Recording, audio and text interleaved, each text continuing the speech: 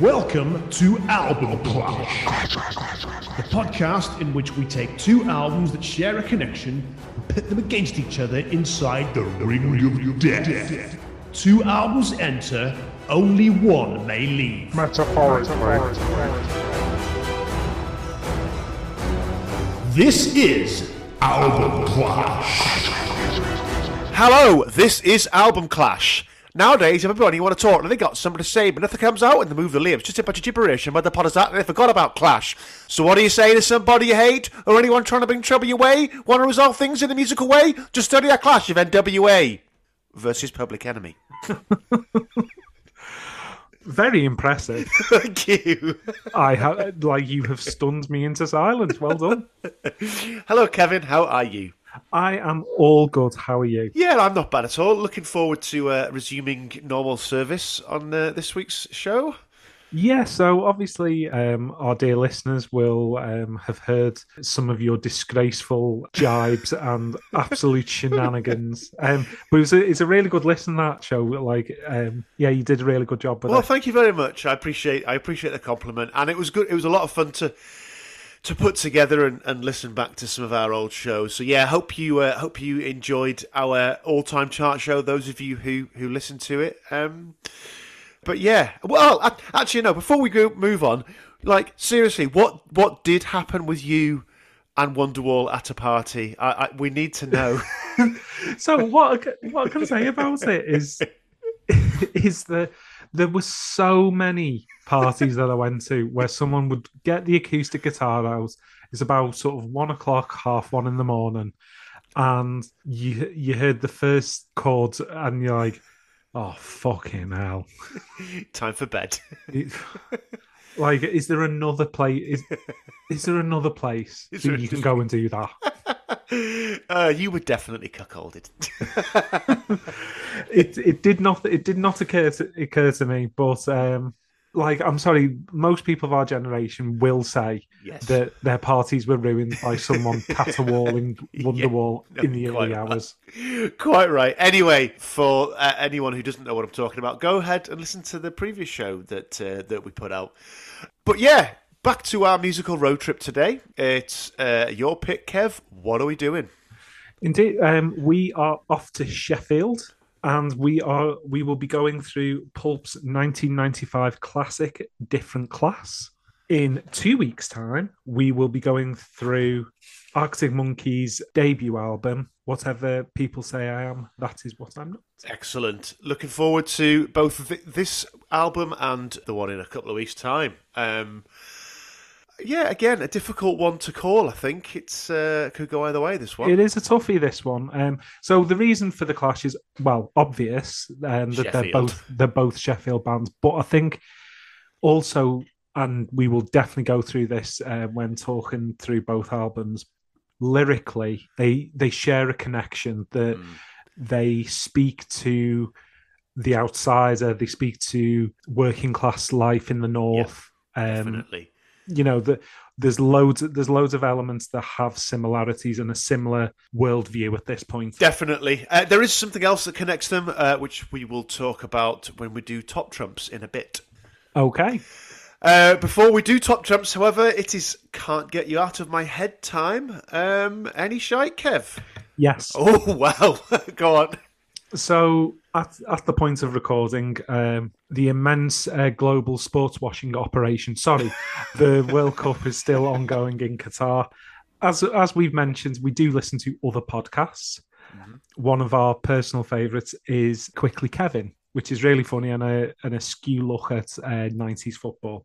As part of their preview for the World Cup, they started playing shite England songs and World Cup songs. So the bad song that got stuck in my head was Sven, Sven, Sven. Oh, God. By Bell and... I can't even read me right now. Sebastian? Bell and Spunky or Spully or something like that. Doesn't matter who. It's fucking dreadful. Not Bell and Sebastian. No, it's not Bell and Sebastian. It's not based on a twee French cartoon. Oh, God. I had completely forgotten about the existence of that tune until you just said that. So had I. And thank you quickly, Kevin, for polluting my brain with that. Ugh, awful. I have no shite in my head, so well, I do now. Again, as usual, you've put that in my head, so thanks for that. So yeah, what about your shout out? What do you want to give reference to? Oh, I've got something absolutely Ooh, great. go on. So the song is "I'll Make You See God" by the Afghan Wigs. That's a great name for a song. So Wigs is the spelling. So the spelling is The old political party. yes, not the Wigosphere. Okay, so I will make you see God. Did you say it was Yes, called? and it's a raucous Queen of the Stone Age style rock song. They're an old band who have recently sort of re-emerged, and it's great. You will absolutely love it. Brilliant. I'll check it out then. So I am going to give a shout to something we have sort of in passing talked about before on Album Clash, and it's the first live song that will be featured on our playlist. So when we went through Rattle and Hum, we talked about the film and that there's a lot of live tracks that appear in the film which don't appear on the album. One of which is the live version of the song Exit, which is from the Joshua Tree album. Love it. Absolutely. And we lamented the fact that we haven't been able to find it anywhere and the fact that it should be on the album. Well, the deluxe edition of the Joshua Tree album includes several live tracks from the Joshua Tree tour, including said live version of Exit, and it's fucking great. So yes, the track I'm picking is U2's live version of Exit from the Joshua Tree tour. Boss, because it's a song that both me and you have been trying to track down for a long time, and it was released as like on a U2 magazine single thing. Like you had to be part of their fan club and all this kind of thing to track it down. So I'm very pleased that it's on the deluxe edition. Yeah, honestly, check it out, guys. If you're into U2, which as much as we slag them off, we are. Pay your taxes. Check it out because it's really good. Yeah. All right, we'll stick those on our playlist. The links to which you can find in our pinned tweet, I believe. Indeed, you can. And later on in the show, Kevin will explain how you may find our Twitter page. Oh yes, I shall. All right, top trumps time then, yeah. Yeah, let's get to it. Okay, you won last. Oh yeah, of course you won last time because it was Nirvana, so you absolutely thrashed me. So you get first pick. Okay, so I'm going to go slightly unusually, but I know this is a solid banker for me. Right. Awards. Okay, go on then. The Mercury Music Prize. Ditto, which is the other connection I was talking about. Best Album Q Awards. Nope. Album of the Year NME. Album of the Year Crossbeat Magazine Japan. Album of the Year Time. Album of the Year Hot Press (brackets Ireland). Best International Album Meteor Music Awards Ireland. Best British Album 2007 Brit Awards. Best British Group 2007 Brit Awards. Best Alternative Music Album 2007 Grammy Awards. So okay, so you've won, although it's not, but it's not as much of a banker as you made it out to be. So yeah, Mercury Prize 1996. So both these albums won the Mercury Prize. Different Class also won 2 NME awards, including Album of the Year. It had 4 Brit nominations, but didn't win any of them. But Common People did win an Ivor Novello Award in 1996. Ooh. So 2 very decorated albums, although, yes, you have taken that title. So you're 1-0 up, and it's still your pick. Okay, I shall go with sales. Okay. Around 2.1 million. Oh, I win 2.5 million around for Different Class. So that's quite close. I'm actually surprised. I thought you'd have won that one. I thought 2.1 million was a fairly good standing, but yeah. I suppose it came into its prime as a classic album at the point where the arse fell out of album sales. Well, and as I'm sure you'll go on to talk about in a couple of weeks' time, part of the marketing strategy for the band involved giving a lot of their tracks away for free on the internet. So I'm sure that won't have helped album sales. All right, okay, so I've won that one. So I'm going to go, well, the logical place to go next is certifications then. Okay. Platinum in Europe and 4 times platinum in the UK. So it's gone 7 times platinum in the UK. Oof. And it went gold in Ireland. But yeah, I think you win again there. Well, or is that a draw? I'm going to call that a draw. You have more platinums. Let's call that a draw. Okay. All right, so it's still 1-1. Still my pick. So the obvious one to go next is charts. So UK number 1. Ditto. And the only other one I've noted down here is the US Heatseekers chart. Different Class got to number 34. So whatever people say that's what I'm not. Reach number 24 in the US Billboard. Oh, wow. Wow, you have definitely won that one then. It also hit the most important. It hit peak position of number 9 in the Ultra Top Flanders. Oh, well, so there is no Ultra Top Flanders listing for Different Class. And the Ultra Top Wallonia chart position was a lowly number 47. So the Walloons only reached number 22. Wow, okay. There you go. The Belgians clearly not big fans of pulp. Anyway. But they love a waffle. And frites sauce. But not together. No. Probably. If you're Belgian, let us know. Do you like putting frites sauce on your waffles? A bit weird if you do, but there you go. And that's not euphemism. No, it's not. It's genuinely not. Right, you've won. You're 2-1 up. Go on. Okay, so what should I will go with critic scores next. Okay. So All Music, 5 stars. Ditto. NME, 10 out of 10. 8 out of 10. Rolling Stone, 4 out of 5. Ditto. Nobbus McGee, The Village Voice, A-. Ditto. Oh, this is very close. Q, 4 out of 5. Ditto. Guardian, 5 out of 5. Ditto. Oh, this is... We're going to have to... Okay. So I've got one more. I've got Pitchfork, 9.3. Okay. Wow. Pitchfork, 7.4 out of 10. What? That's fucking ridiculous. Unbelievable is right. So I think that's a draw, because I won on the Pitchfork rating, but you got a 10 out of 10 for NME, so I think that's another draw. I'd say that's a draw, yeah. So it's all down. Well, I can't win. We've got one category left, and I cannot win. I can only draw. So okay, I'm trying to get it into the corner because I've heard Wimbledon are losing. Well, so it is the all-time top rankings, and you take us away. What have you got? Okay, Rolling Stones 500 greatest albums of all time. Yep. Rank 371. 162. Wow.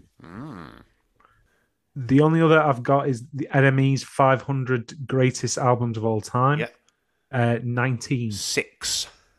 Well, there you go. It's a clear victory. It is a clear victory for Different Class, but actually that means it's a draw. Ooh, we haven't had one of them for a while. We have not had one of them for a while, but this one is 2-2. So this particular battle proves indecisive, but will it be the same in the proper clash over which we will take you this week and in a couple of weeks' time? Okay. Right. Should I start taking us through Different Class by Pulp? Yes, I think that is the logical step for us. And generally the format of this podcast. Indubitably. Right, okay. So, bit of background. Well, a lot of background, actually. So it was released on the 30th of October 1995 on Island Records. It's Pulp's 5th album. It was recorded between January and July of 95 at the Townhouse Studios in London. Produced by Chris Thomas, who has quite the call sheet in terms of his credits. So, he was an engineer on the Beatles' White Album and on Pink Floyd's Dark Side of the Moon. He has worked with the likes of Elton John and Paul McCartney on solo material, and he produced Nevermind the Bollocks by the Sex Pistols. Yeah, that's not the bad hit rate. No, indeed. Right, so Pulp themselves were formed in 1978, the mastermind of 15-year-old Sheffield misfit Jarvis Cocker. So in 2020, in an interview with The Big Issue, he told of his plans for world domination back then, because he'd written a manifesto in a school exercise book which read, "The group shall work its way into the public eye by producing fairly conventional yet slightly offbeat pop songs. After gaining a well-known and commercially successful status, the group can then begin to subvert and restructure both the music business and music itself." I mean, I would suggest that certainly the first part of that came to pass. Yeah, I would say so. All right, so Pulp's first 3 albums didn't really make much of an impact on the market, but in 1994 they released His and Hers. That got to number 9 on the album chart, and they got their first top 40 single with Do You Remember the First Time? An absolute belter as well. It is. It's a really great track. Do You Remember the First Time? And His and Hers is a really good album. Yeah. I like it a lot. Well, because you got Joyriders and Lip Gloss on there as well. You know, and Babies as well. Babies, yeah. There's loads of good stuff there. Absolutely right. So, keen to capitalise on that first hint of success, they basically went straight back into the studio in January 1995 to record the follow-up. Much of the writing took place above a pottery warehouse, apparently, which was owned by the drummer Nick Banks' family. So he talked a little bit about the recording, on the writing process, in an interview with the BBC in 2020. He said, "We'd set homework where you'd have to come to the next rehearsal with some song idea, a word, a bit of a tune, a phrase, a scenario, anything. We'd swap instruments so that no one was getting too big for their boots. It was a great time of everyone being together and having input, and, thinking that we were on the cusp of something," which, as we've just talked about with the Top Trumps, they very much were. Yeah, that's fair. In May 95, they released Common People. That, I think it's fair to say, became something of an international smash hit. It reached number 2 in the UK and sort of propelled them into the sort of mainstream consciousness, if you like. And that was very much cemented just a month later in June of 95, where, and we talked about this before, when we did Stone Roses' Second Coming. So the Stone Roses had been due to headline the Saturday night Pyramid Stage slot at Glastonbury in 95. But John Squire was involved in a cycling accident and broke his arm, so they had to pull out. So Michael Eavis basically phoned Pulp and asked if they could step in at like a week's notice. And I think it's fair to say that what followed has gone down in folklore as one of those iconic Glastonbury moments. Yeah, I believe the set went fairly well. Yeah, indeed. And so off the back of the success of Common People, massive Saturday night headline slot at Glastonbury, they went straight back into the studio to finish work on the album. And, well, again, another quote from Nick Banks. He says, "We felt that the next record was our chance. It was our time. It was our springboard into the public's consciousness, a chance to reach out to those people who hadn't cottoned onto us yet. Pulp had been on the margins for so long, and the idea that we were finally going to be exposed to a greater audience was a delicious sort of feeling." So they were clearly brimming with confidence after, a fairly decent spring-summer 95. Yeah, they were ready. They were ready for it, and I think also that because it wasn't their debut, it wasn't their first time around the block, that when success came, they had a very coloured view of it, which we will definitely come on to. Yeah, I think the other thing is to talk about the Glasgow headline set.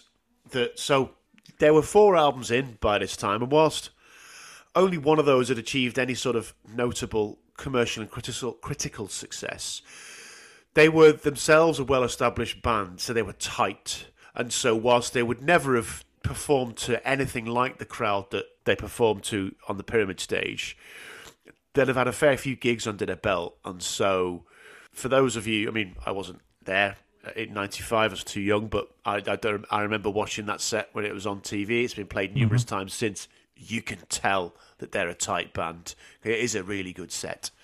Yeah, it's a brilliant set, and it shows them on the cusp of of greatness, really. Yeah. And I suppose, like, they, as we've sort of talked about, they've been knocking around for ages. I mean, I don't know the figures, but surely they I mean, everyone knows that the Fall basically played the Peel show every week, but Pulp must have been pretty close. Yes, they must.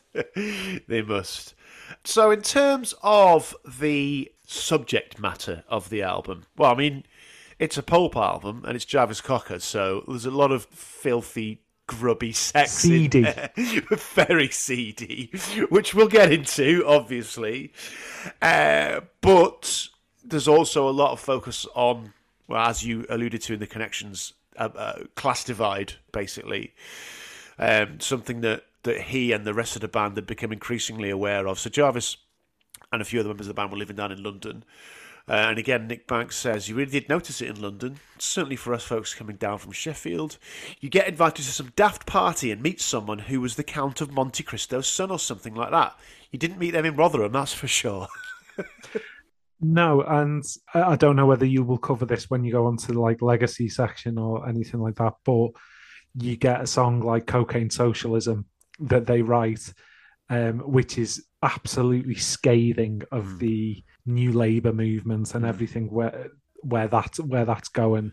Yes. So yeah, they were very much plugged into the London, and that kind of metropolitan elite were very far away from the real lives lived up in the north. Very, very much so, indeed.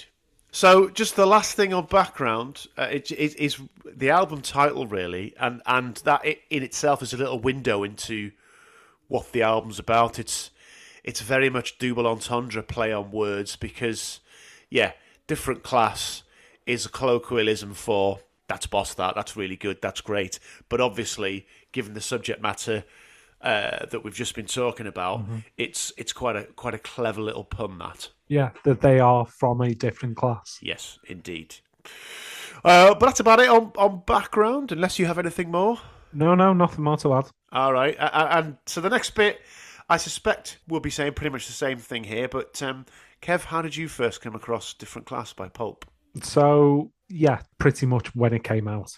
The sort of Britpop flowering and stuff like that. The like anything that was new that was on the Lamac show or the Peel show or the Radio on Breakfast show, you were bang into, and as soon as that came out, you wanted to buy it. And my God, like the lead singles off this very much made you want to buy it. So I bought the album very, very soon after it came out. Yeah, very similar. So I remember so you mentioned that, the evening session, etc.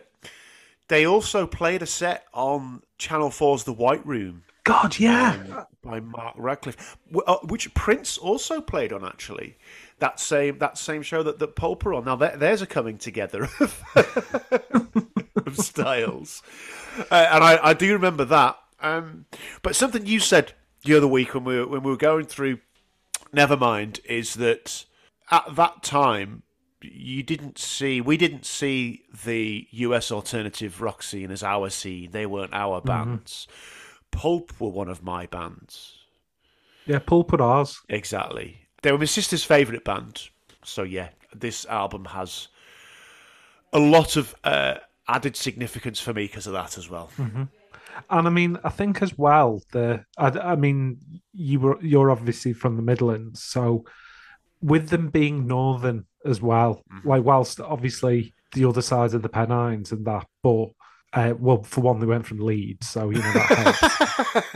But yeah, like they were ours because they were a northern band, and they weren't very well-spoken Southerners who were from an art school. And I like that sounds like I'm getting into the whole Blurred Oasis thing.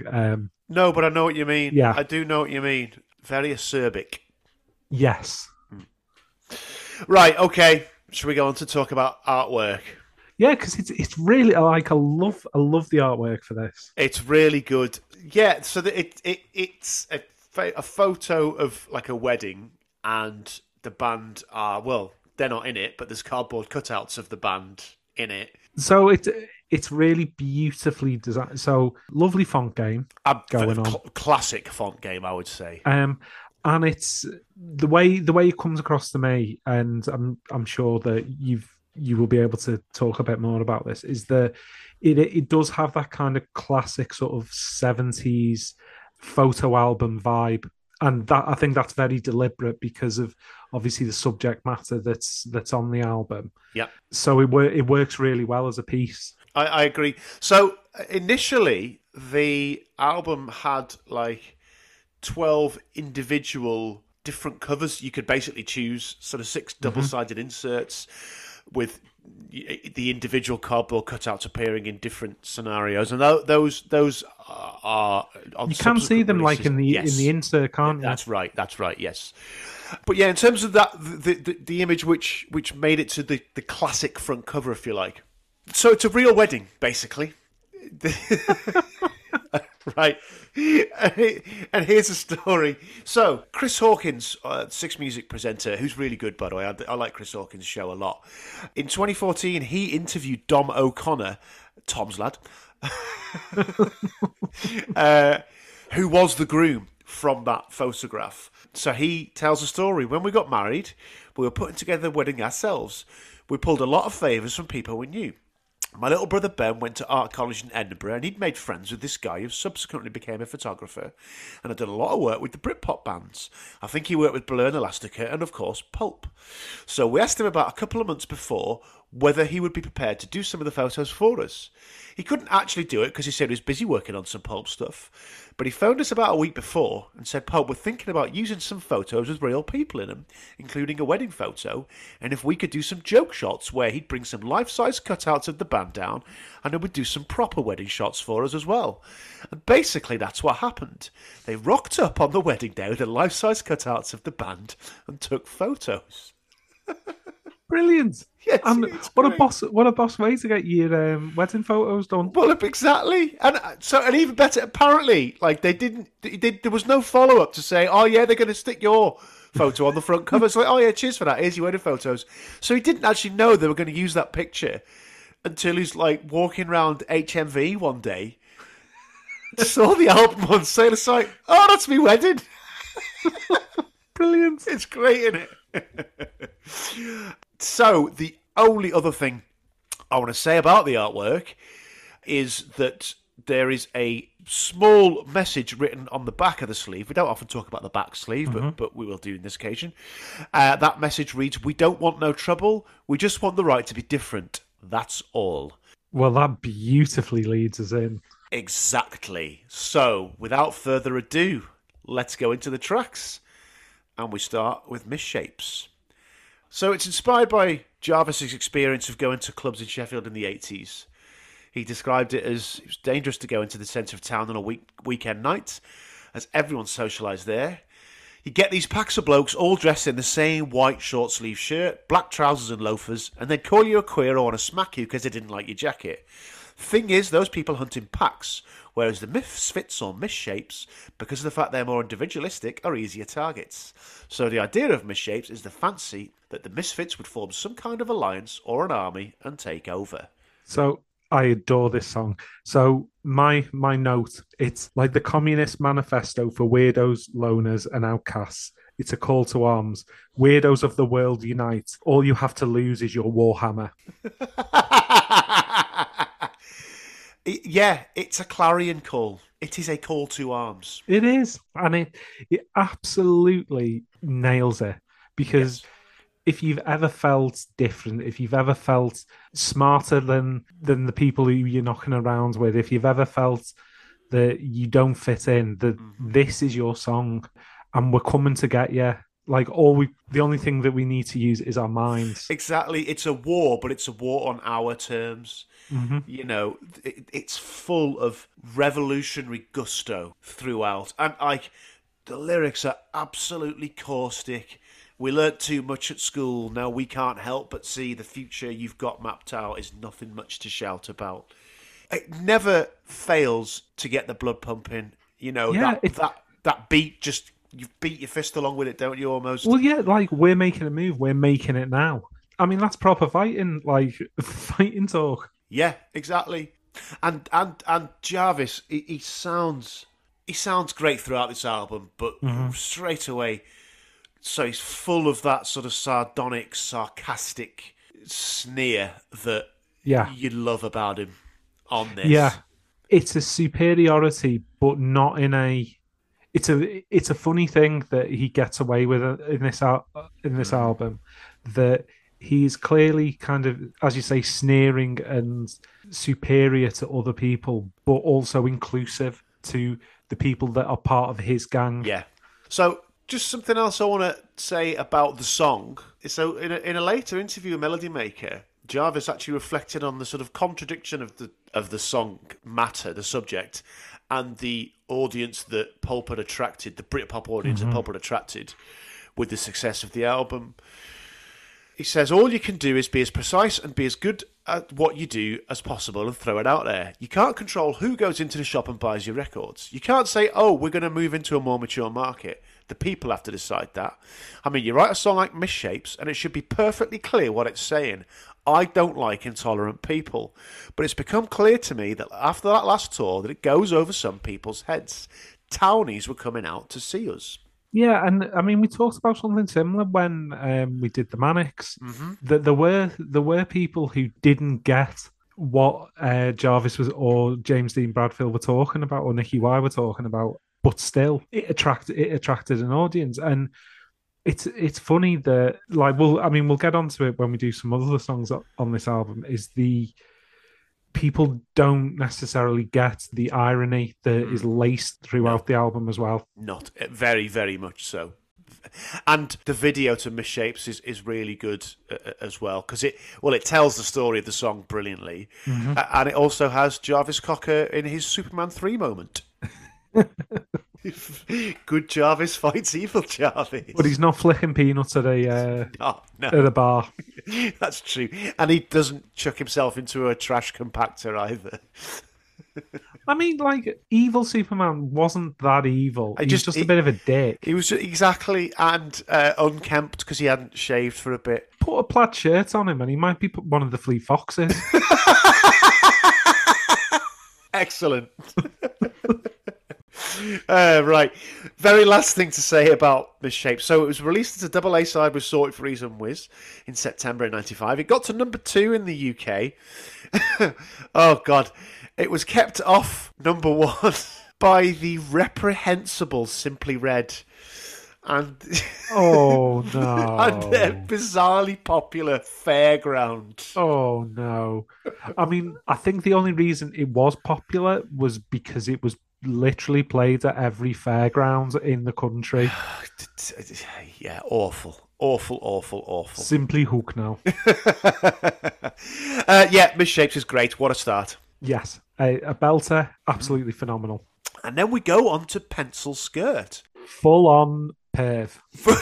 Yeah, it is grubby, mucky. That's what this is. Oh, right. So when we were going through this, well, when I first was listening to the album, like, it brought back a cringe-inducing memory. Oh, go on. For me. So, like, for a birthday around this, like, I got a new stereo. My mum and dad wanted me to, make sure that it was working. So, like, it was downstairs, and the album that I'd been listening to loads had been different class. So put the CD in, press play, and Misshape played, and it's great. And then, like, obviously the first line is, when you raise your pencil skirt. It's like, oh, and whilst me mum's there. No, right, no, pause. Just stop that. Stop that, Jarvis. That's brilliant. I mean, because this is the thing. There's no time to settle. It's firstly you start with a fade in, which is very irregular, and then you straight into the lyrics. And my God, some of the lyrics. I've kissed your mother twice, and now I'm working on your dad. It's great. Just what's the chorus? I'll be around when he's not in town. I'll show you how you're doing it wrong. I really love it when you tell me to stop. It's turning me on. And then I only come here because I know it makes you sad. It's perverted evil. It is pure pred. Like the thing is like, and the brilliance of the writing is that it feels like a proper vignette. It feels like a proper. You're getting the inner monologue from an absolute sleaze. A wrong un. Yeah, and the song itself gets better. So it starts off really stripped back and grows into something so much greater. It's great. It just, whenever I first hear it, it always takes me back to my mum and dad's front room, like going, "Oh fucking hell!" You should have put the your Rednecks album on instead. I think you'll find the Out Here Brothers. Boom, boom, boom. Excellent stuff. Well done. So I agree. It's what you said, that the song gets better. It starts out quite delicately, and then grows into something quite epic by the end. And there's a lot of songs on this album that do that, actually, that have that great contrast between the more subtle, quieter parts and the really bombastic bits. Such as the next one we'll come to talk about, for example. Fuck yeah. Just the last thing on Pencil Skirt, I think that violin riff, it to me emphasizes the sleaziness, because it's it's a real seedy sounding little riff that goes throughout the song. Yeah, and the violin throughout this album is really important. Yes. Like, in the song we're about to go on to, Well, shall we go on to the next song then? It is a Behemoth, so yeah. I mean, it's one that you may be familiar with, people. It is, of course, Common People, which, as I said, was released in May of '95 and got to number 2 in the UK. So, has such an iconic and popular song ever eviscerated a whole group of people so brilliantly and yet so savagely? I mean, it has absolute furious indignation throughout, and it's perfectly pitched. I agree. And it is an evisceration of class tourism. Of that, we've talked in the past about the heroin chic thing, about the glorification of poverty and desperation. This is the perfect counterpoint to things like fucking Tracy Emin's Bed. Well, it's not just that. It's an evisceration of the voyeuristic, as you say, class tourism. So you get, unfortunately, it's been a strain of British life forever. So going back to your Hogarth, Ginali paintings, up to your Benefit Street and your can't pay, take it away crap that just poverty porn. Well, and Orwell, what was Keep the Aspidistras Flying? That was all around the class structure. Well, all fucking Orwell's books were around the class structure. He did have a fair bit to say about class. And I think one of the great parts, and it's a shame that in the album version you get the extra bit that isn't in the single, which I absolutely adore, because it's that, I think it is the encapsulation of that anger. So you will never understand how it feels to live your life with no meaning or control and with nowhere else to go. Yeah, and he said everybody hates a tourist, especially one who thinks it's all such a laugh. Exactly, it's evisceration is right, and yet it sounds so accessible. Yeah, and that's the genius of it. It's hooky as fuck. It is hooky as fuck. So, the iconic subject matter and the iconic opening line, she came from Greece, she had a thirst for knowledge. So, yeah, apparently it has its grounding in a real-life experience from Jarvis Cocker. So, in the late 80s, he took a break from pulp and enrolled in a film studies course at St Martin's College of Art and Design in London. So in an interview with The NME in 2013, he said, "I'd met this girl from the song many years before when I was at St Martin's College. I'd met her on a sculpture course, but at St Martin's you had a thing called Crossover Fortnight where you had to do another discipline for a couple of weeks. I was studying film and she might have been doing painting, but we both decided to do sculpture for 2 weeks.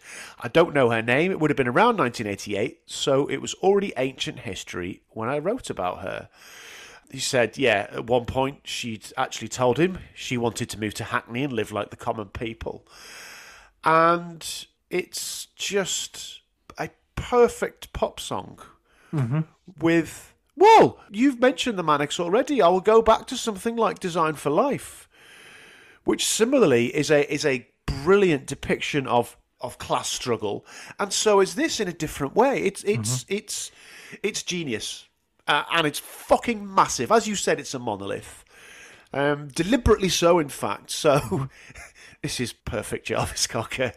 So he says about the recording of the whole album, I just thought if you're paying for a 48-track studio, you should put something on them. You've paid for them. Maybe it's because none of us in the band is particularly musically proficient, so if you can't play an amazing solo, just put lots down there and the sheer weight of things going on will do the job.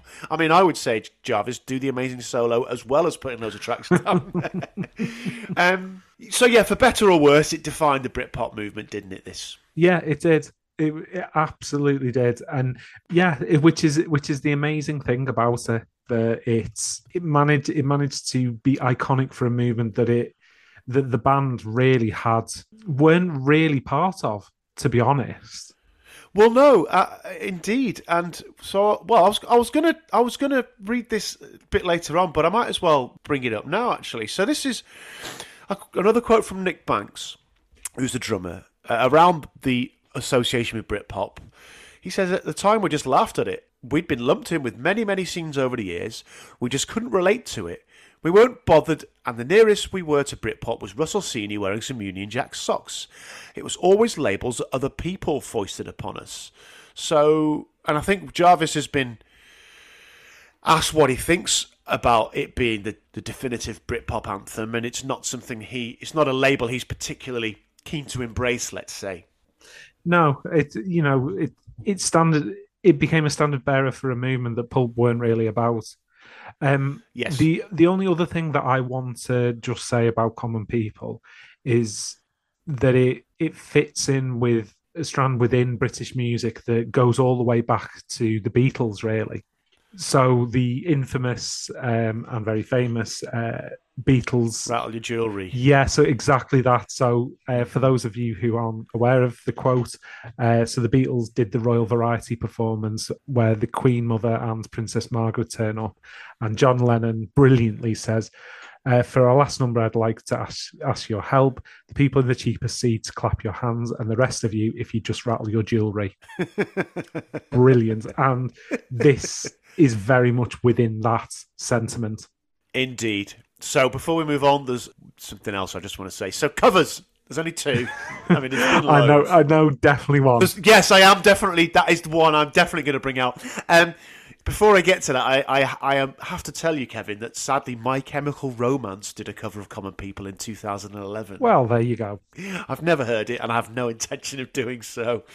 But yes, the one that I have to talk about from 2004, produced apparently by Ben Folds of the Ben Folds 5 Wow. fame.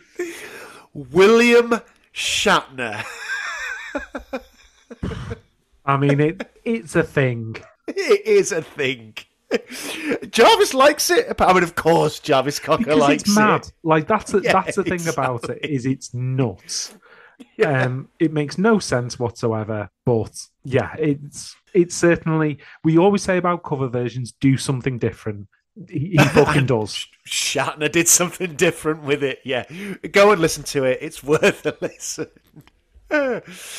Right, should we move on? Yeah, let's move on. I Spy. Wow. Yeah. I mean, it's called I Spy, and it is the soundtrack to a spy film that I've never seen. Well, that's it. So it's when it breaks down and he's talking, my favourite parks are car parks, grass is something you smoke, birds are something you shag, take a year in Provence and shove it up your ass. Well, first of all, fucking brilliant lyrics. Yeah. But the whole build then with the strings and everything, it does sound like, again, we've joked before about things that could have been James Bond themes. Yeah. So this isn't a Bond theme. This is pure Ipcris file. Nice. Harry Palmer. Although I would say that James Bond is as predatory as the character Jarvis is portraying. Definitely. I mean, he's just dripping with menace and malevolence throughout. Malevolence, yeah. And so I'm glad you brought up the year in Provence thing, because it just, again, skewers the middle class. Because it's fucking great. Because at this time, there was possibly one of the most middle class TV programs since Howard's Way on TV, which was called A Year in Provence. Well, it was a book first as well. Yeah, the book was and it was basically this whole middle class fantasy of let's go and spend a year living, in amongst the French. Awful, horrible. It's absolutely vindictive. Yeah, ironic humor, again, caustic lyrics. But funny with it, the crowd gasped at Cocker's masterful control of his bicycle. It's fucking brilliant. I mean, you go from like the balalaika style opening, which any like sort of mid-60s spy film has that in it, and then it kicks in, and it's just great. So I think the production on this, I mean, I would say it of the whole album, but perhaps exemplified on I Spy more than anything else. It creates an utterly perfect bed for Jarvis Cocker to dance upon, because when he wants to bring it down low and make it close and make it uncomfortable and sinister, the music comes down low, and like you said, you've got that sort of classic spy sound to it. But then, and you've got the things like the double tracking of his whispering during that breakdown, the drums building up. And then when he needs to absolutely belt it out, the music's right there, creating that crescendo, if you like. It's so well produced. It's so well performed. It's so well written. It's a fucking brilliant song. I mean, the only thing I really can add to what you've said there is that I think you are absolutely spot on to raise the production, because particularly that whispering and like, it's like Jarvis is making you a conspirator in his evil plan, his voyeurism, and his you are along for his seedy journey, and it's brilliantly done. It is brilliantly done. It's a great tune. It's fucking majestic. Shall we move on? Yeah, okay. All right, so Disco 2000. I mean, this is a pure pop single. It is a pure pop single. Well, my note, I'll talk about the story about the song in a minute. The first note I've written here, this is one of those songs I like less every time I hear it. That's not to say I don't like it. I know what you mean. I think with time, it's better, because it was massively overplayed. It was massively...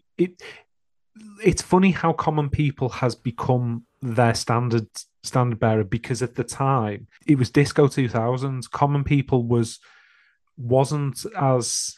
I mean, it was incredibly popular, but Disco 2000 was the one that kind of had a load of radio play.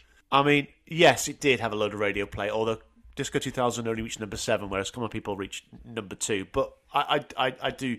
It was heavy rotation all over the place. The video, again, it had a good video. It did have and the cardboard cutouts were back in action in there. So you're right. My feeling to it is certainly because I've heard it so much. But I would also say that compared to the 4 that have gone before, it just lacks a bit of substance. As you said, it's a pure pop song. Yeah, I suppose it kind of jars after I Spy, because you've got, and what you've had with Pencil Skirts as well and Misshapes, that you've got a lot of anger and a lot of dirtiness and grubbiness, and this is a bit more bubblegum, really.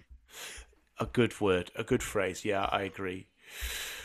So, in an interview in 2020 with Liz Kershaw on Sits Music, Jarvis said, there was a girl called Deborah. She was born in the same hospital as me, not within an hour. I think it was like 3 hours.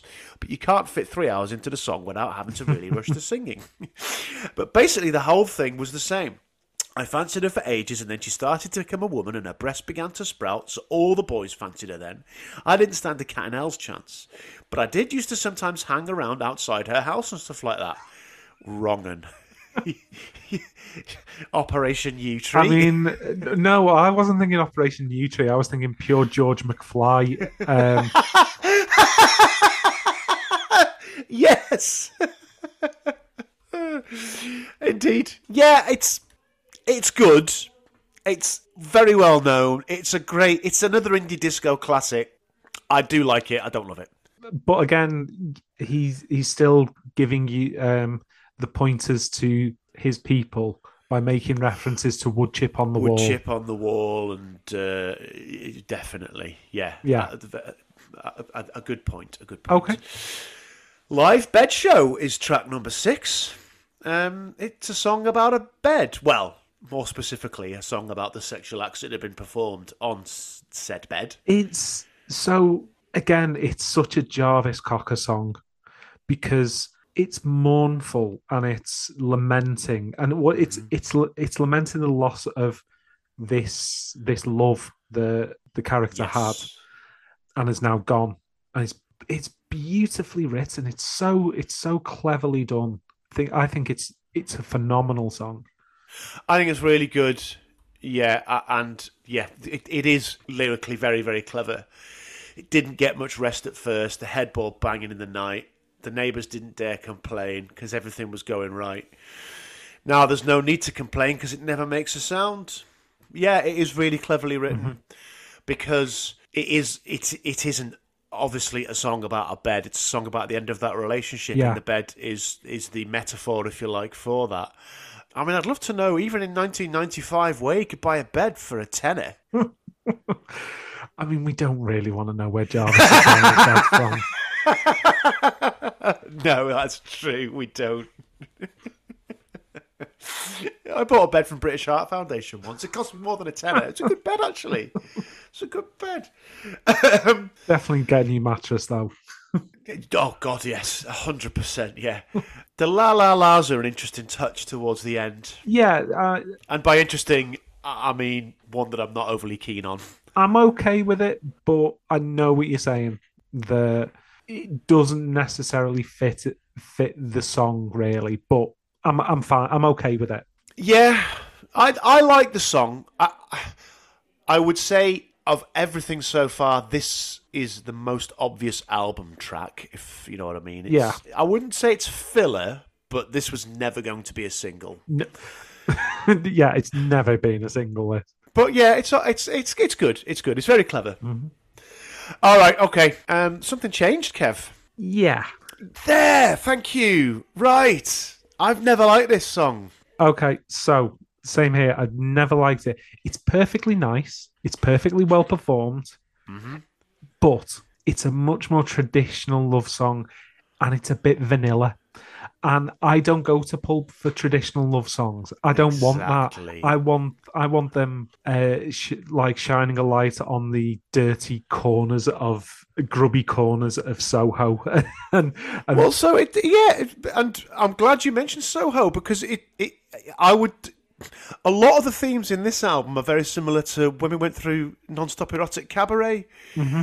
Dirty corners of Soho, and yeah, I don't want Mark Armand singing traditional love songs at me. Yeah. And the same with Jarvis. So, apparently it was an old song written in the mid-80s. It feels like that as well. It does feel like it, yeah. So Jarvis said in 96 to the Melody Maker, it was originally written about 12 years ago. My sister sang an early version, but it had different words. Never got used, and I just remembered it. Because it had written such a long time ago, it made me wonder what I was doing then. And I worked out that it must have been written quite near to me meeting this girl.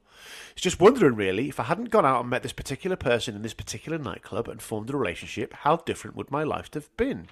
It's not really about fate, it's more about the randomness of things. He's also said in an interview with the Rolling Stone, that's the one Pulp song that seems to crop up. I've been stopped by a lot of people who tell me this song was played at their wedding. They walked down the aisle to it, which, I mean, you can't imagine anyone walking down the aisle to Feeling Cold Love. Or Pencil Skirt, for that matter. Well, it does talk about a veil in Pencil Skirt, so... You can tell it's from a different era. I agree. Tonally, it doesn't fit with the rest of the album. It doesn't have any of the cynicism of what we've been listening to for the last 6 tracks and what we'll be listening to for the next 5. Yeah, I mean, like, I described Disco 2000 as bubblegum, but this isn't bubblegum pop. Like, 'cause Disco 2000 still has that, not necessarily cynicism, but it has the tragic ending. So, like, she can't go out to meet him because she's got a baby and stuff like that. This is pure, like, Donny Osmond. Yeah, it is. And I'm not into it. This is weak as piss primary school orange squash. And the anachronisms really bother me. I'm sorry, you can't write a song 2 hours before you met someone that then specifically and explicitly refers to the conversations you've had with that person. I'm not having it. Unless you're fucking H.G. Wells and you're into eugenics. Sorry, you're into time travel. No, I'm not having it. No. I think we should just move on. Yes, let's move on. Sorted Freeze and Whiz. Sounds like you've got a good night plan. I've got a lot to say about this song, Kev. Right, so I've mentioned it was a double A side with Misshapes. It was very first performed at Glastonbury in 95, and at that performance, Jarvis explained the inspiration for the title. It's a phrase a girl I met at Sheffield once told me. She'd been to see the Stone Roses at Spike Island, and I said, "What do you remember about it?" And she said, "Well, there were all these blokes walking around saying, 'Is everybody sorted for Ease and Whiz?'" Yeah. Fair play. So, there was quite a lot of controversy around the song. Very manufactured controversy as well. Well, so the Daily Mirror printed a front page story with the headline, "Ban This Sick Stunt," alongside an article written by Z-list celebrity talking head Kate Thornton.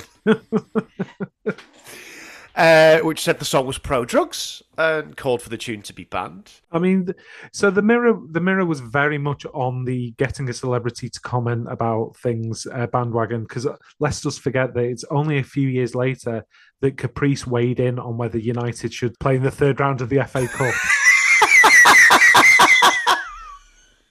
Oh my God, yes!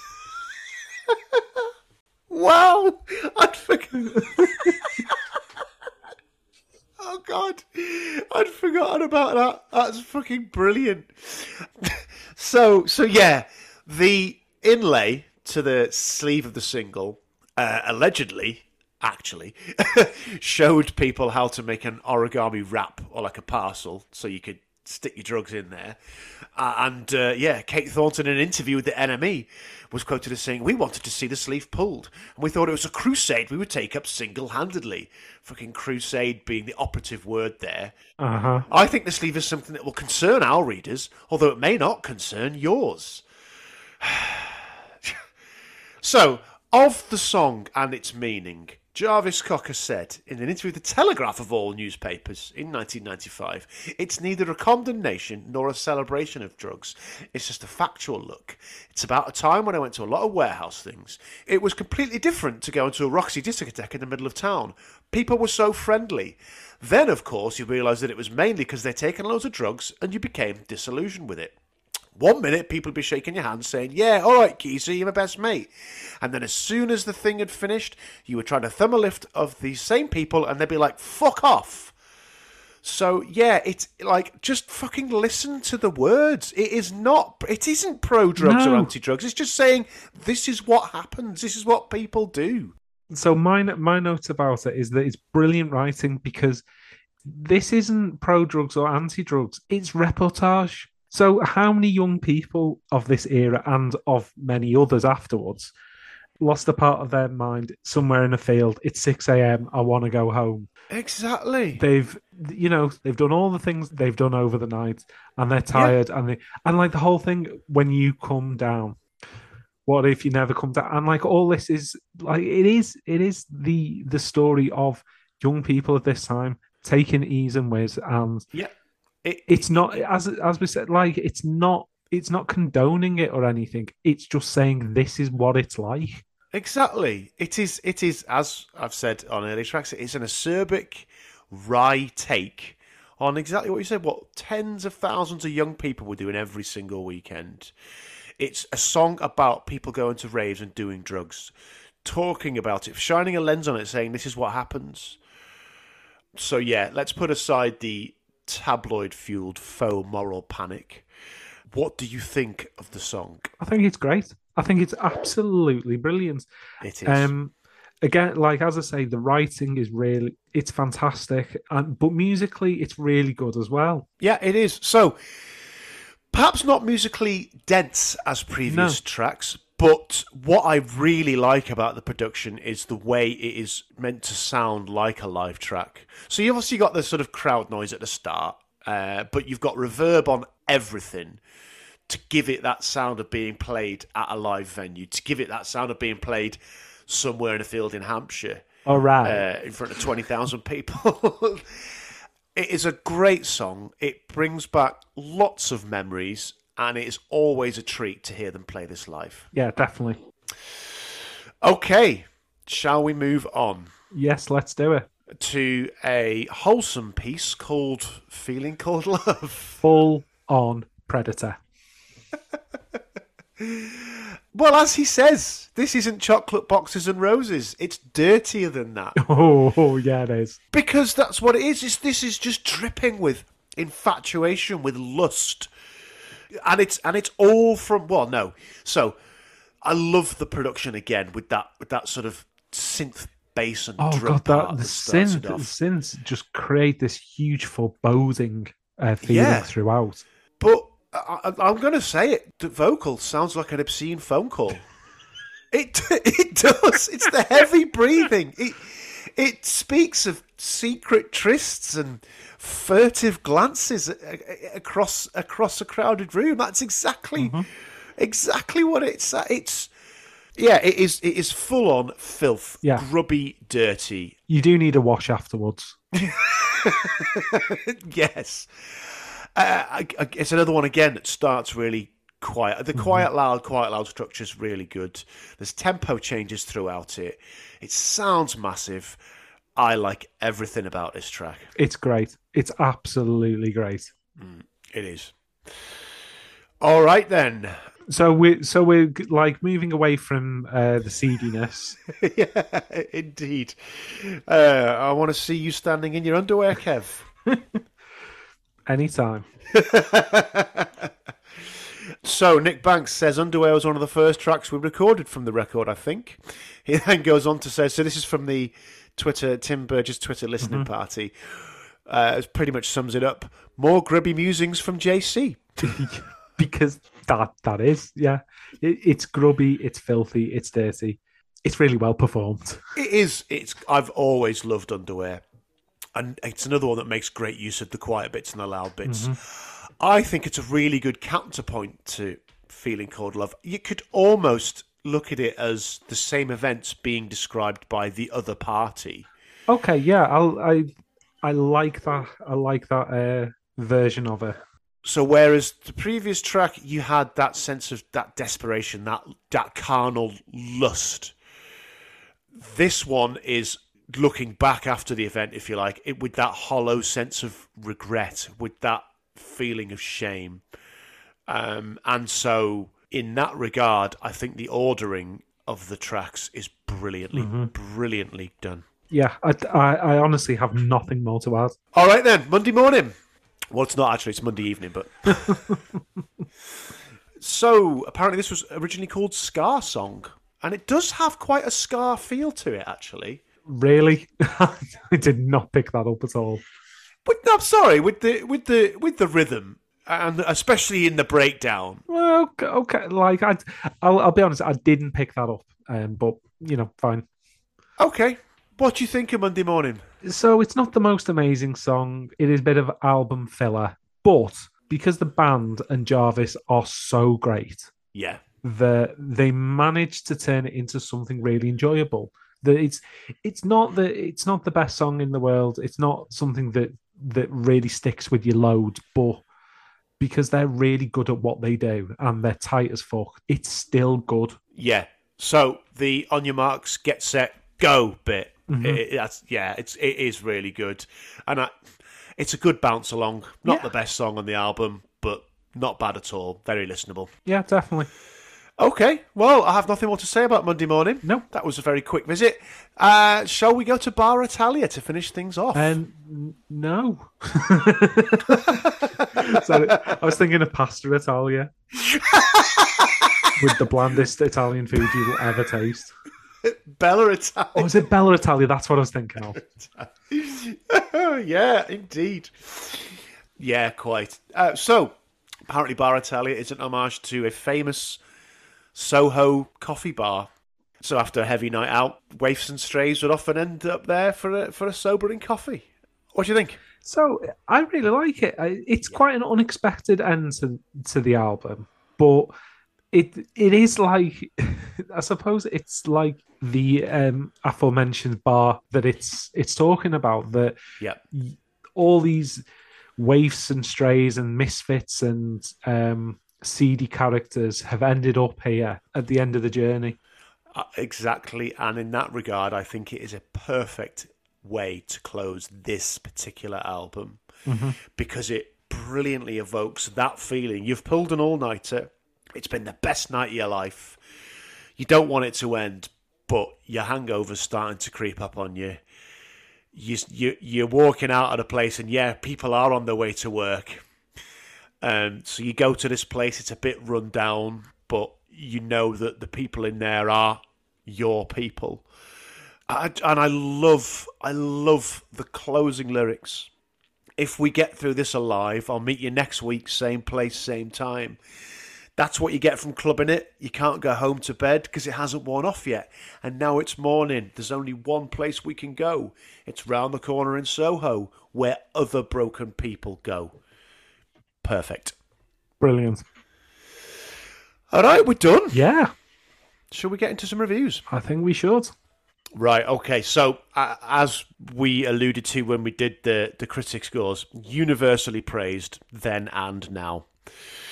So, in the NME, John Mulvey summarised the record as funny, phenomenally nasty, genuinely subversive, and, of course, hugely flamingly pop. Different classes a deft, atmospheric, occasionally stealthy, and frequently booming, confident record. In the Melody Maker, Simon Reynolds said the album's title alone announces that Cocker's broadened his scope, has another axe to grind, social antagonism.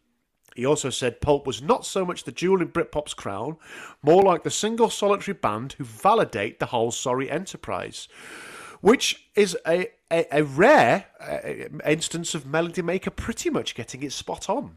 Yeah. Well, stop clock and all that.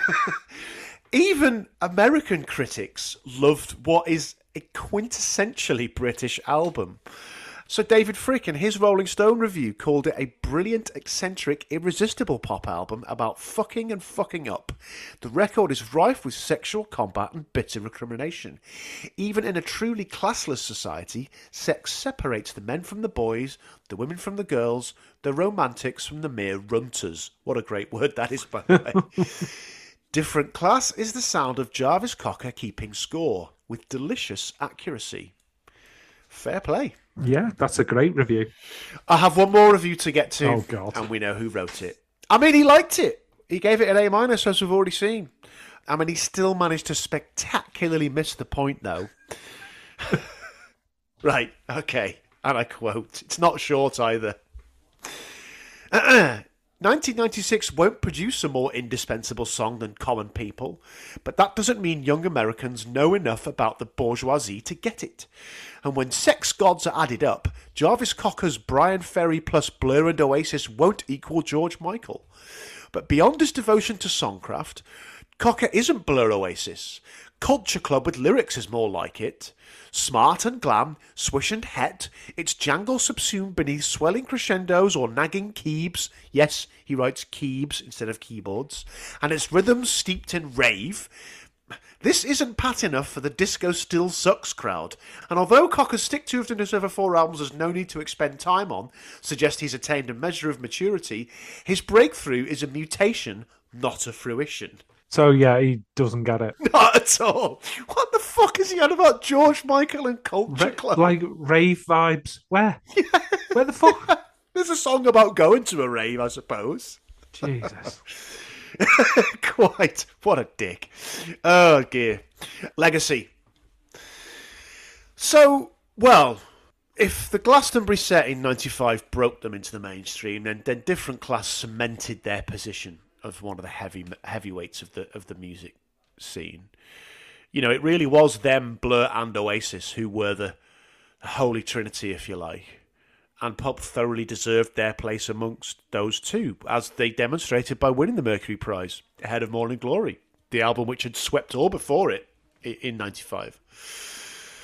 Jarvis reached infamy at the Brit Awards in 1996 brilliantly when he ran on stage during Michael Jackson's frankly laughable performance of Earth Song to basically shake his ass at the crowd.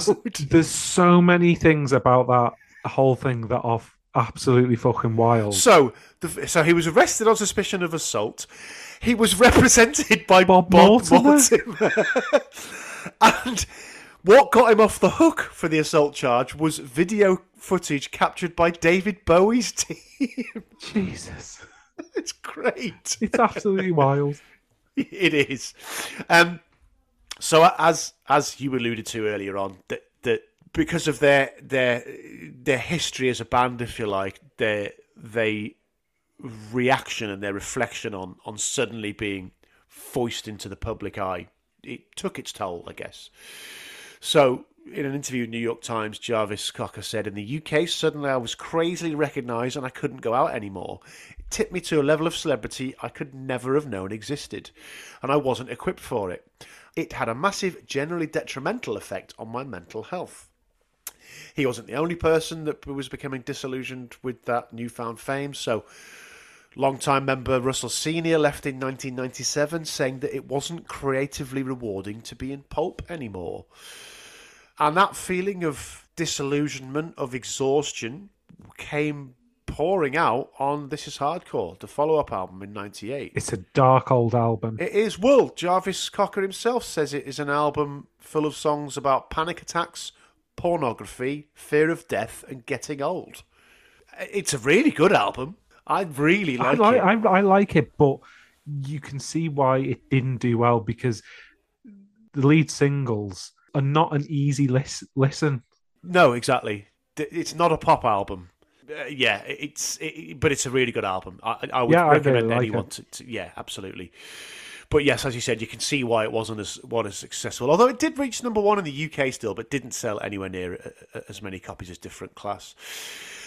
In 2001, they released what proved to be, until now, their last album, We Love Life. It is also quite good. It was produced by Scott Walker, which I didn't realise until... I didn't realise that. Yeah, exactly.